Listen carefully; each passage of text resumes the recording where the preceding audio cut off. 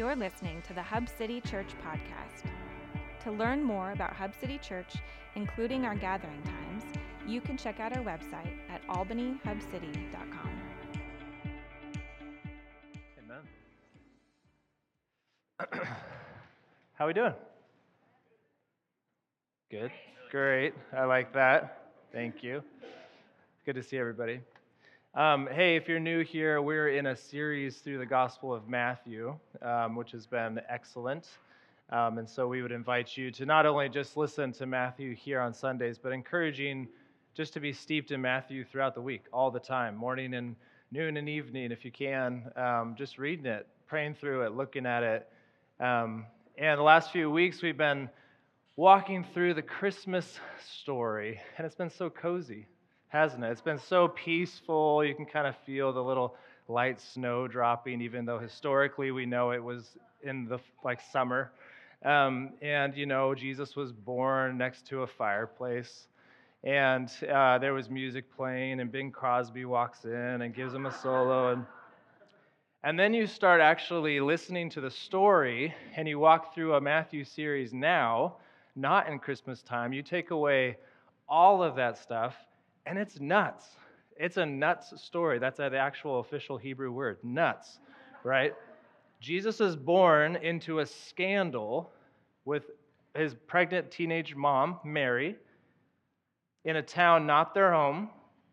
Strange wise men from the east show up randomly and start worshiping your baby, saying this is going to be the Messiah. Not only did you get visited by angels in dreams, you're visited now in person with these wise men. Come to find out that these wise men had actually made a pit stop over at Herod's temple and completely offended him and made him pretty angry that not considering him to be the real king. The wise men left there, visited King Jesus. Herod wanted to know where this King Jesus was so that he could also come and worship him. Did he want to worship him? No. The answer is no. Right? He had very evil intentions. And when he found out he was duped by the wise men, when they were warned in a dream to not reveal baby Jesus' location to King Herod, he goes and he kills all the 2-year-old and under boys in Bethlehem. This is not Christmas morning, right? This is not a cheerful story. This is absolutely horrific story. Jesus is born in a time and lived in early years of just like a pretty rough time. He's a tiny boy in the midst of incredible turmoil, tyrannical leadership among the people of God, and talk about a pretty stressed out mom and dad, right? Fleeing to Egypt, not knowing what's going to be next. Jesus began his life as a homeless refugee with a price on his head. And then we get to verse 19. But when Herod died, behold, an angel of the Lord appeared in a dream to Joseph in Egypt, saying, "Rise, take the child and his mother and go to the land of Israel, for those who sought the child's life are dead." And he rose and took the child and his mother and went to the land of Israel. This is good news for the people of Israel. Herod died. This is good news, right? Now, I want to talk briefly, if you'll nerd out with me for a second, about Herod and about what that means then for the land. What that means, because as we'll see, though it is good news, it also is different kind of news. And Herod's family is going to come up a couple of times in the Gospel of Matthew later on. So as we talked about, even when we were setting up the series, Herod, he gained his power through ruthlessness, through violence. Like he won a bunch of battles and did a bunch of stuff for Rome, and they honored him by saying, hey, you can be governor over this area. In fact, we'll even call you king so that you can rule autonomously because we trust you, because we've seen you in this. He gained his position, and for about 30-ish years, he ruled over the people of God, right, as this king. Towards the end of his life, if you kind of look up the histories of Herod the Great, he fell into kind of great mental and physical disorder, paranoia, and he did some atrocious stuff. So he ended up actually murdering his wife because he thought she was plotting against him. She ended up going after her entire family and taking them out as well, and his own firstborn son. And then on top of that, one of the last things he did after was all the Bethlehem boys' stories. So this guy's on a rampage. This guy's not well. It's very dark, very horrific. So for Mary and Joseph, we're in this scene now where they're in Egypt. They're having these questions. When can we return? Is it safe to come home now? The angel comes to them and says, yes, Herod died. You can now return. Well, what happened to the territory then that Herod was over? So Herod had a will. He had a will to what would happen if he were to pass. He changed his will often, especially towards the end, because he was constantly thinking people were plotting against him. And Rome had some influence too of here's what we want to see. So I have a map up here that I found, and you can kind of see it. I zoomed out. So it basically, the territory got split up into his three sons, Archelaus, Philip, and Antipas. Okay, and all their first names, all their first titles was Herod. Okay, the pink area there is Archelaus, and he wanted to be like his father. He wanted to be ruthless. He wanted to be just kind of like this person. I think I have another picture that zooms in a little bit more so you can see it. So he wanted to be like his father. He was like, I'm ruthless, I'm something, and he was not. He was actually really annoying to Rome. And Rome actually exiled him. He was only in power a few years, and they exiled him. And he wanted to be king, and they wouldn't give it to him. Very disliked by the Jewish people, only ruled for a little bit. So actually, you can't see it, but after that, Rome just kind of put some curator, kind of overseer in that pink area. The blue area, the light blue there, is Philip. So Philip, he got the smallest territory, which we all know if you're the sibling and you get the smallest territory, you're not super stoked. But he wasn't the worst leader. He was just a very worldly leader. So he had no like passion or anything to teach the people about God. He was very Greco-Roman. He was very into Hellenization of the area. So that area comes up a little bit later in Matthew. But the Herod we will run into the most is Herod Antipas. And that's that green part up there with Galilee. And he has the majority of Galilee, and this is the Herod who will come up the most. And though it seems as though he's not as bad as his brother Archelaus in the pink area at first, later on we'll see that the apple does not fall too far from the tree of Herod the Great. And there's a lot of corruption that happens. So I just want you guys to have a visual. This is the backdrop. So Egypt is like way south. Like just imagine like Egypt is here, right? So they had to come back, and they wanted to go back to Bethlehem, but they ended up going all the way up and around, up to Galilee. And you probably can't read it, but Nazareth is just right in there in Galilee, okay? So this is the backdrop that Joseph and Mary are coming back into, that now it's split. Where is safe? Who's going to know us? Who's going to know what happened? Who's going to have the same heart and mind of the Father? Where do we go? So verse 22 of chapter 2. But when he heard that Archelaus was reigning over Judea, in that pink area, in place of his father Herod, he was afraid to go there. And being warned in a dream, he withdrew to the district of Galilee. And he went and lived in a city called Nazareth, so that what was spoken by the prophets might be fulfilled, that he would be called a Nazarene. Nazareth. Does that just feel kind of random? It's like, why would you go up there? What is up there? And as we'll see, almost nothing with Jesus is ever random, especially in the Gospels. So starting with, guess who's actually from Nazareth? Guess who's there? This is their home place. We can go to the Gospel of Luke. Luke chapter 1, verse 26.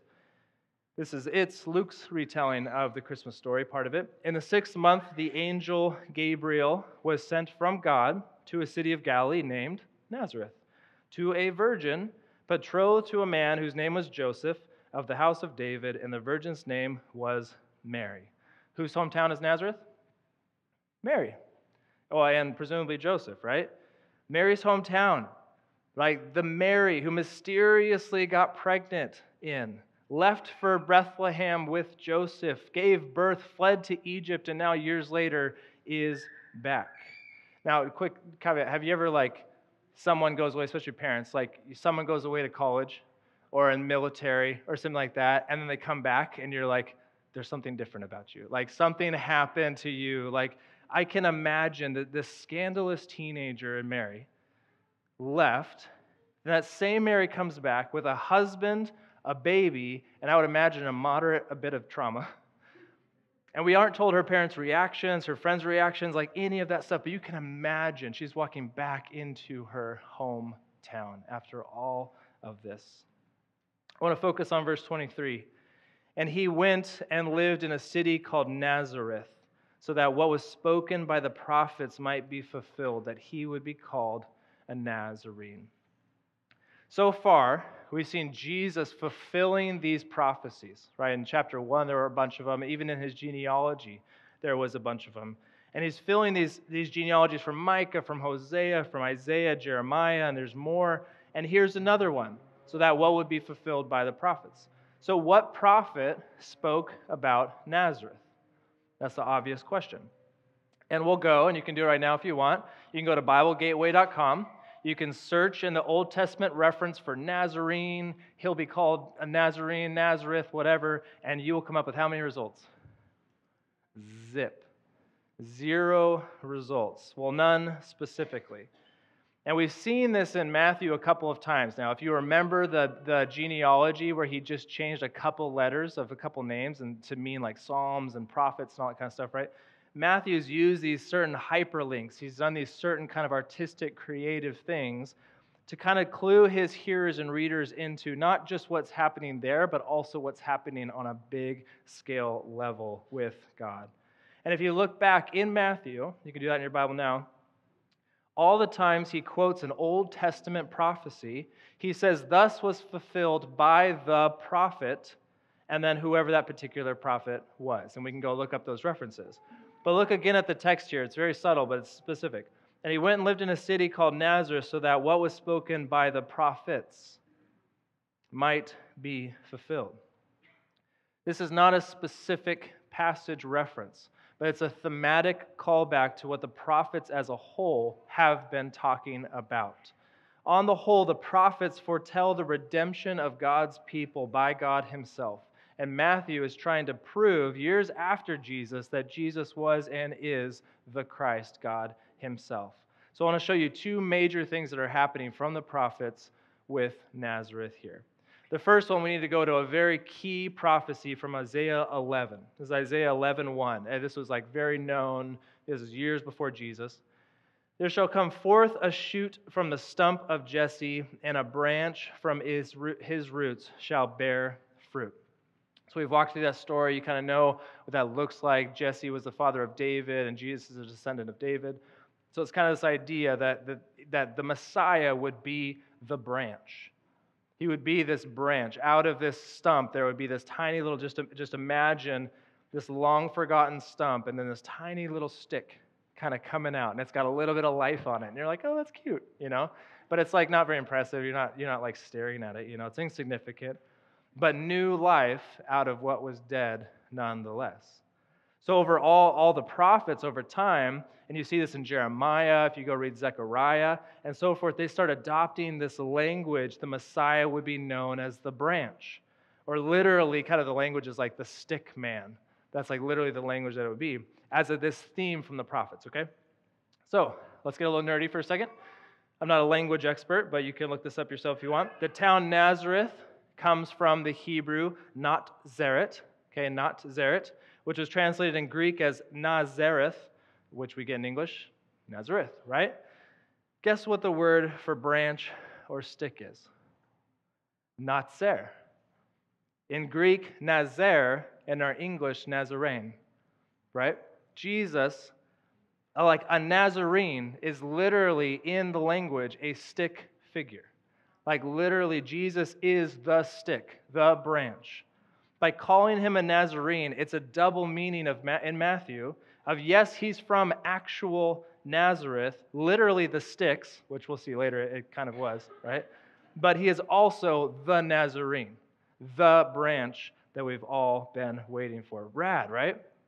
Thus fulfilling what the prophets have been talking about. And there's some awesome nerdiness with that, and that theology is super cool, but I'll tell you, it's super uncool to actually come from Nazareth, which is the second one we'll see in a second. There's a scene from John's gospel where Jesus is calling to Philip, one of his disciples, and he's asking him to follow him. And Philip is pumped. He's excited. And he's like, oh, let me go get my buddy Nate.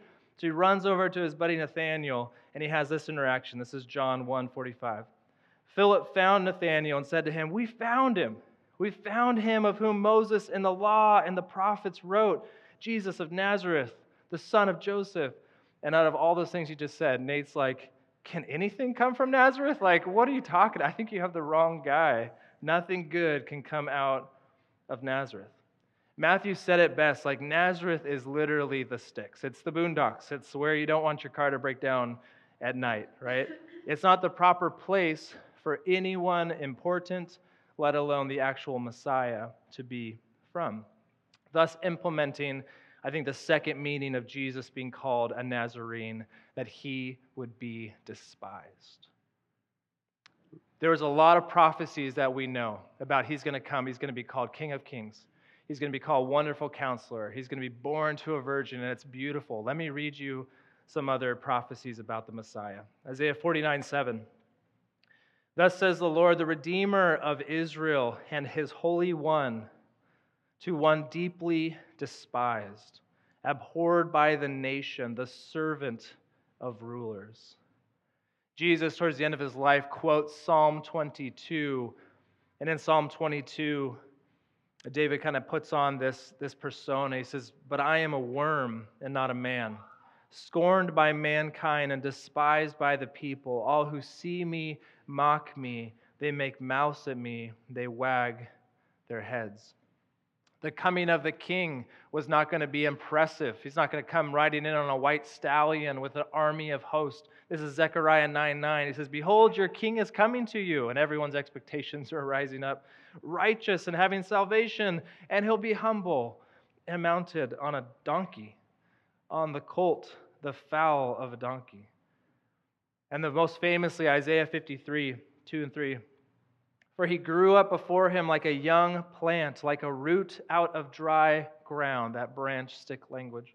"He had no form or majesty that we should look at him, no beauty that we should desire him. He was despised and rejected by men, a man of sorrows and acquainted with grief, and as one from whom men hide their faces. He was despised, and we esteemed him not." The Savior, though he was the branch, though he was the one waiting for, he also was unknown and despised. Jesus is fulfilling the prophets and not in living a life of luxury, or he's only at the temple where everyone thought God was, or he was set apart from all the dirtiness of people. Jesus was truly embodying the true meaning of Emmanuel, God with his people in their messiness. Jesus was already despised, rejected, and he would become a man of sorrow who knew what grief was. And I think if we take a few minutes, I think this is part of why followers of Jesus are so taken by him. Because he's a legit rabbi, teacher, he's Lord, but he gets the people and doesn't just make them look a certain way. Think about it, the sticks where he's from, this Galilee area that has a ton of little tiny towns, right? The sticks area of Galilee is where he found most of his disciples. He didn't just grow up and then go back to Jerusalem and say, "Okay, give me your best. I'm the Messiah. I want all the A-listers." He says, "No, I'll take you right here, Philip.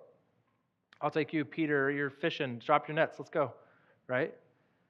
There's no Jesus Timberlake here. He's not bringing sexy back. Right? Thank you. Christy didn't like that one. But church, let's get real for a second. Sorry. Had to do it. Boo. How often do we want to make following Jesus attractive? Okay. How often do we want to say, no, Jesus is cool. Jesus is from like all the cool stuff and the good spots, right? We dress up our Sundays, right? And we want to strive for excellence, but we're Hub City. we do what we can. We dress up our Sundays. We act like we have it together. Sometimes in Christianity, we judge others for not having it right. Who are we called to follow? Cool Jesus, hippie Jesus, American Jesus, Albany Jesus. We follow the Jesus who was a Nazarene. The Jesus whose attraction and authority was not even himself, but the life he lived submitted to the Father. Look at what Jesus says himself. This is John chapter 5, 19. Truly, truly, I say to you, the Son can do nothing of his own accord, but only what he sees the Father doing. For whatever the Father does, that the Son does likewise. For the Father loves the Son and shows him all that he himself is doing. The greater works than these he show him, so that you may marvel. The Apostle Paul told us this about Jesus. He told him in the Philippians chapter 2, have this mind among yourself, which is yours in Christ Jesus, who, though he was in the form of God, did not count equality with God a thing to be grasped, but emptied himself by taking the form of a servant, being born in the likeness of men, and being found in human form, he humbled himself by becoming obedient to the point of death, even death on a cross. See, the problem with God's people that happened all the way back, way before, and of course with sin, but to the Abrahamic covenant, is that when they heard God was going to bless their nation and that they would be a blessing to all other nations, they interpreted that to be and look like they think it ought to look like. Right? Today, God's redemption plan is through his people who make up his church. But we have to be careful not to take on that blessing for ourselves in that same mindset where we make it our expectation of what God has to do here. It's easy as a leader, it's easy for me to say, God, you know what would be awesome? If you did these things, and then it would be great, you know? And that's not necessarily prayer. That's not, Lord, your will be done. That is can you just do what I want you to do, please, right? Jesus wasn't what anyone expected. So why do we put expectations on him now? If I was Jesus, this is how I would bless me. But if Jesus didn't count equality with God something to be grasped, we probably should not either, right? We as the church, we have the opportunity to show the world not how to play God, but show the world how to repent, how to confess in safe community, how to love one another in our brokenness, how to have grace, how to run to a Savior instead of a substance, how to be thankful for what we have and not envious of what we don't have, to put ourselves before God in surrender and obedience, modeled by Jesus himself. And I think here's what we need to see this morning. The wise men who just visited the baby of Jesus, men of renown in their own rights, they vacated their thrones to bow down to Jesus. Herod was full of himself, jealous and prideful, and tried to get rid of Jesus so that he could keep his throne for himself. And often, these are two extremes, but often we can kind of fall on the pendulum swinging of one of these two.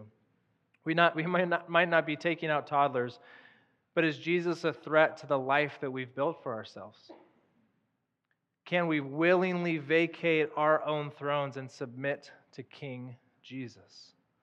The reality is Jesus is the threat to the life we've built for ourselves. Again, he hasn't even taught a word yet, and already he's making waves with any and all earthly kingdoms. Jesus being this vision of the small branch of life, eking out of what was dead and useless. This picture of what is happening in the world here. Jesus is the branch. Jesus is the life. Jesus is the start of something that the stump could never be on its own. Only by and through Jesus is the path to life. And on the deepest level of all human beings, we all have the same need of that life. Right? We all need that. Whether you're born in poverty or possessions, with family or orphaned, loved or despised, everyone can come to Jesus. Because in just the second chapter of Matthew, there's 28 of these guys.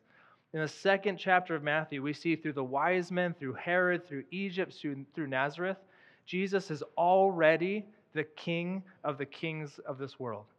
And Jesus is already the king of the lowly, the poor, and the despised. Jesus, he hits both extremes as king. The Jesus revealed in our scriptures is exactly what we need on the deepest level because he covers it all. This is why the gospel is good news. He truly is Emmanuel, God with his people. Right? From the highs to the lows, in the midst of their pain and difficulty and emotions and all that encompasses what it means to be human. And this is why we can go to any human in any circumstance and we can tell them about Jesus. Right? We can tell them about the good news, and it should be good news unless we're refusing to get off the throne. Though Jesus is good news to those who believe, he is a great threat to those who want to keep their throne. The language of the branch is awesome, but don't forget about the stump. The stump was once a great tree of a nation who thought they were good enough without God. They were big enough, strong enough, could go high enough themselves, and they're a stump now. The stump of ancient Israel is a reminder of past mistakes, but the branch is the future hope of life for all who believe.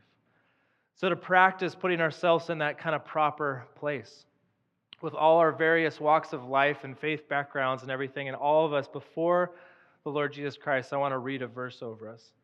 We walked through the first part of Isaiah 53 earlier to show Christ to be despised, but Isaiah did not stop there.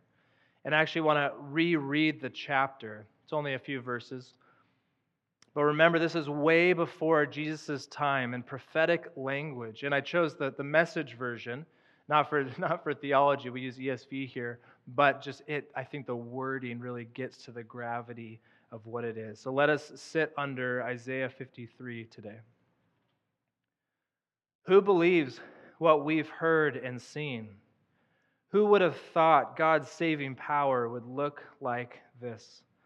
The servant grew up before God, a scrawny seedling, a scrubby plant in a parched field. There was nothing attractive about him, nothing to cause us to take a second look. He was looked down on and passed over, a man who suffered, who knew pain firsthand. One look at him and people turned away. We looked down on him, thought he was scum. But the fact is, it was our pains he carried, our disfigurements, all the things wrong with us. We thought he brought it on himself, that God was punishing him for his own failures, but it was our sins that did that to him, that ripped and tore and crushed him, our sins. He took the punishment, and that made us whole. Through his bruises, we get healed. We're all like sheep who've wandered off and gotten lost. We've all done our own thing, gone our own way, and God has piled all our sins, everything we've done wrong, on him, on him. He was beaten, he was tortured, but he didn't say a word. Like a lamb taken to be slaughtered, like a sheep being sheared, he took it all in silence. Justice miscarried, and he was led off. And did anyone really know what was happening? He died without a thought for his own welfare, beaten, bloody for the sins of my people. They buried him with the wicked, threw him in a grave with a rich man, even though he never hurt a soul or said one word that wasn't true. Still, it's what God had in mind all along, to crush him with pain. The plan was that he give himself as an offering for sin, so that he'd see life come from it, life, and more life. And God's plan will deeply prosper through him. Out of that terrible travail of soul, he'll see what it's worth it and be glad he did it. Through what he experienced, my righteous one, my servant, will make many righteous ones, as he himself carries the burdens of their sins. Therefore, I'll reward him extravagantly, the best of everything, the highest honors, because he looked death in the face and didn't flinch, because he embraced the company of the lowest. He took on his own shoulders the sin of the many, and he took up the cause of all the black sheep. Man, if reading that doesn't make you want to repent right here, right now, like that is the word of God. And that was years before Jesus. And we know the story. Our worship of Jesus today, when we go to respond, our worship of Jesus, of recognizing him as our only hope of righteousness, is at the same time our confession of our utter inability to save ourselves. As Isaiah says, we, like wandering sheep, all have turned our own way, and we will continue to do so unless the Lord, the one who saves us from our sins, takes the thrones of our lives. So can we do it? Can we willingly vacate the throne of our lives for Jesus the Nazarene? Could we become despised by the world so that Christ would be magnified and glorified? And just even here in Matthew 2, before he ever says a word of teaching or does a miracle, can we believe that this Jesus is the Christ? And let's respond to that. That's what we're responding to today. And it's not just this moment where we get to, you know what we do if you're here at Hub City, we sing praises of God, declare that he is Lord. We pray with one another. We commune with God, right? We give. We have these earthly treasures. We've been blessed, right, to then be a blessing, to give to the church, to bless the community. And we talk about that in our family meetings or whatever, like how are we spending our money? How can we bless those around us? How can we actually flourish and raise up the city and the surrounding community? And we take communion because none of this matters. None of this matters without Christ. We're just a club. We're just people that like each other, right? This is all because of Christ, because of his body broken and his blood shed for us. And this isn't just this moment here. I pray that we'd be a church that responds to this all week long, all lifelong, but all week, right? Every day just coming back to the reality that Jesus is Lord. Here's the throne today, Jesus. Sorry, I took it a little bit yesterday. Sorry, I took it 5 minutes ago. It's back to you, right? So let's respond now, and let's keep that worship going all week long. Will you pray with me?